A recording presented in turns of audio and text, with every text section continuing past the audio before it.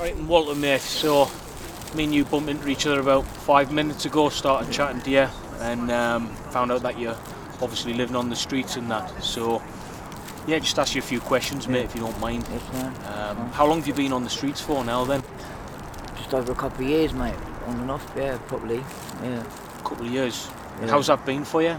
Not good, mate. Not good at all. Been pretty bad. Been pretty rough. You know what I mean? Summertime's not too bad, but yeah, but it still gets cold now during the night, even in the summer. And see, that's everybody forgets that as well. You see, and they think well, it's nice and hot in the daytime, and it's like that through the night, but it isn't. Yeah, come early hours, it's still freezing. You know what I mean? Yeah. You still get cold. It's still cold all day. Yeah, exactly. It's still cold all day then. So let's take it right back then, before you were homeless and stuff. Yeah. Talk to us about your family life, mate, growing up. Where did you grow up? How was family life? In London, I was brought up with my mum, my dad, and my brothers, and a sister.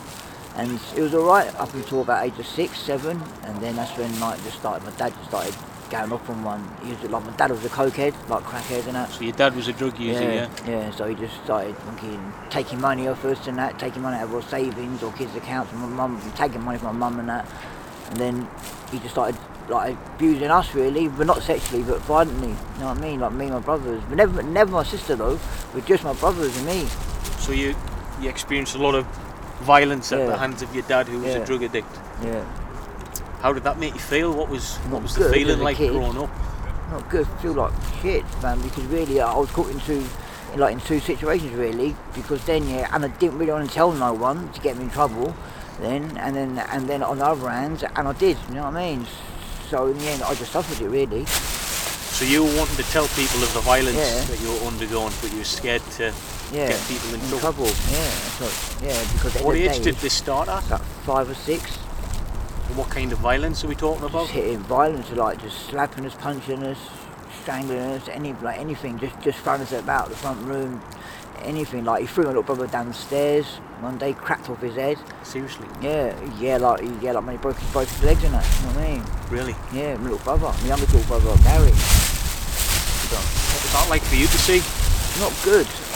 That's when I just started thinking then, like this can't be happening all the time and that. But then he passed away, he died then about 4 months later. So in my eyes now, looking back, that's karma in my eyes, I think. Because really, and he wasn't really good, not a nice man anyway, you know what I mean? Do you think that's had an effect on your mental state? Oh yeah, of course it has, big time, and man can see me now, I'm soft as anything, like I wouldn't even hurt a fly, because now I think about what he did to me and that, and when my daughter was alive and that, I wouldn't even shout at her, man, because just looking at her in her eyes and that, I just remember what I was like when I was a kid. And my dad, so I've done the complete opposite, you know what I mean? And so that's why now people just start taking advantage of it, man, because they know, and I don't fight back, I don't, mate, I don't, and I rather walk away from the situation, you know what I mean? Yeah, man, because I hate violence, I hate it, I can't stand it, mate, I can't stand violence, I hate it now. So, talk to me how you've ended up on the streets then. You've said that you've subject to quite a violent upbringing. Yeah. Do you think there's a specific reason that you can pinpoint as to why you're homeless to this day? Yeah, or is there a number when my daughter passed away, really, that's the main one. Your daughter passed away? Like 2 years ago. And when she passed away, that's when my head just completely went then, mate. Completely went. And then I started using and that. And I lost everything first, and I ended up on the street, and then started using like heroin for the first time in my life. So you started taking drugs? I started taking heroin and that. And then, heroin? Yeah, heroin. And then for about 6, 7 months, and then after that, and I got on the scripts. It was the best thing I ever done. And then I was starting getting myself back again. But then not this Christmas gone, the last Christmas before that is our anniversary. And our first anniversary of my daughter's death, and my head went again, completely again. And I just ended up just losing it again, man. I wasn't eating, I wasn't sleeping or nothing. I just like secluded myself and that away from everybody. You know what I mean? And now this year wasn't so bad, but it was still bad, obviously. And I was close to using it again, but I didn't use it. You know what I mean? It was a lucky thing. You know what I mean? When was the last time you used heroin? 7 days after I started my scripts. A couple of years ago now, or 18 months ago, 19 months ago. So you're on methadone. methadone? Yeah, I'm on 95 mil. and then I'm starting to reduce now this year. Hopefully to get off it. What kind of effects has heroin had on your brain and your mentality, if any? Well, it's horrible, man. It just makes you think. Like, man, I think it changes you as well in your personality. Yeah, because it just makes you. I don't know, like some people, man, it makes them go out and do things, so like rob their families and things like that. You ever see me? Yeah, like I wasn't like that. Yeah, like I just sit and just ask people for money. Do you know what I mean? Yeah, like I've never shot in my life. I've never robbed no one in my life. Yeah, I just sit there and I just ask people. You know what I mean? But it'll make you do things to but get isn't money. Nice? Yeah, like isn't nice even that, is it? You know what I mean? So it makes low, you go against what you're actually all about. That's it. Yeah. So it's a powerful drug in that respect. Yeah, it is. Yeah, like man, it just strips you of all your morals, doesn't it? Respect, innit? Self-respect, innit? I've spoken to a few people said that. It says it changes them in a way where they can't control it. Yeah. It's almost like a different human being, which is a sad shame, really. Yeah, it is. It's horrible. So how long have you been homeless for now? Couple of years now. Couple of years, Yeah. and you stay predominantly in the Newcastle area. Yeah. Do you have like a friends group that you associate with? No, I don't really associate with no one, mate. I just stand on my own, really, mate. Because they're not friends on the street, other than people. They're associates, isn't they? They're not friends in that, man. And they'll be blind. They would. They'd take everyone off you. I've heard that as well. Yeah, we just show you. How do you survive? Well, I'm quite not lucky, but where I normally sleep and sit on Dean Street and that, every down there knows me, all the shops know me and that. So like I get food bought every day for me, food and that, things and that, and it's like I get money for hostels and that, like most nights of people. But yeah, so like in that respect, I'm quite lucky on the person. So you sustaining yourself by the generosity of others. Yeah, other people. I mean, and because there are some nice people out there. There are, and it's people you least expect as well. You know what I mean? So again,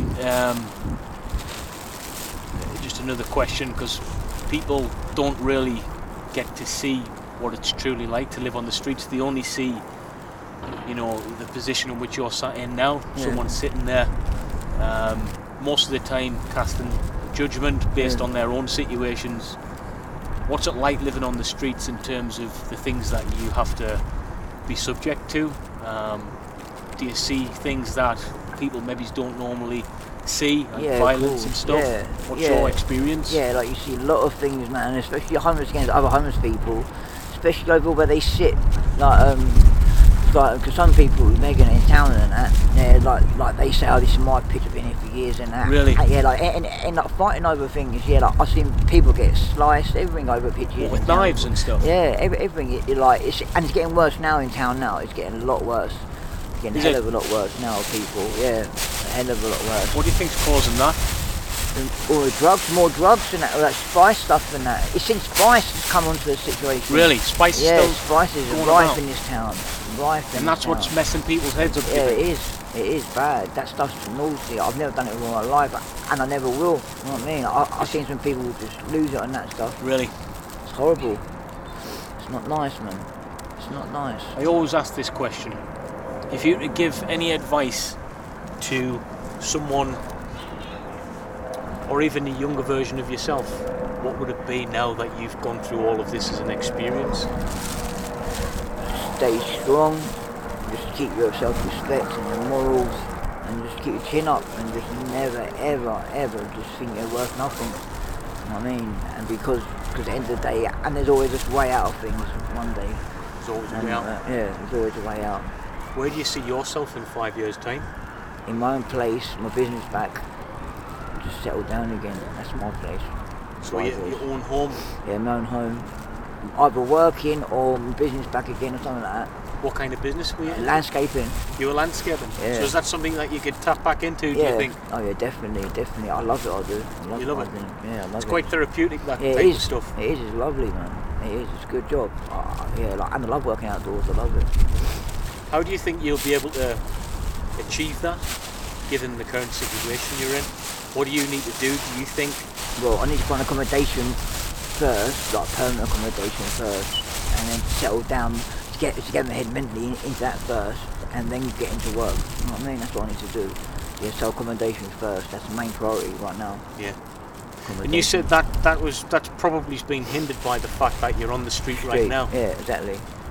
And you mentioned before we started rolling the camera that you were attacked or something the other week. What was that? Yeah, last night I got attacked. Last night? Yeah, got a couple of young ones, like spices they were.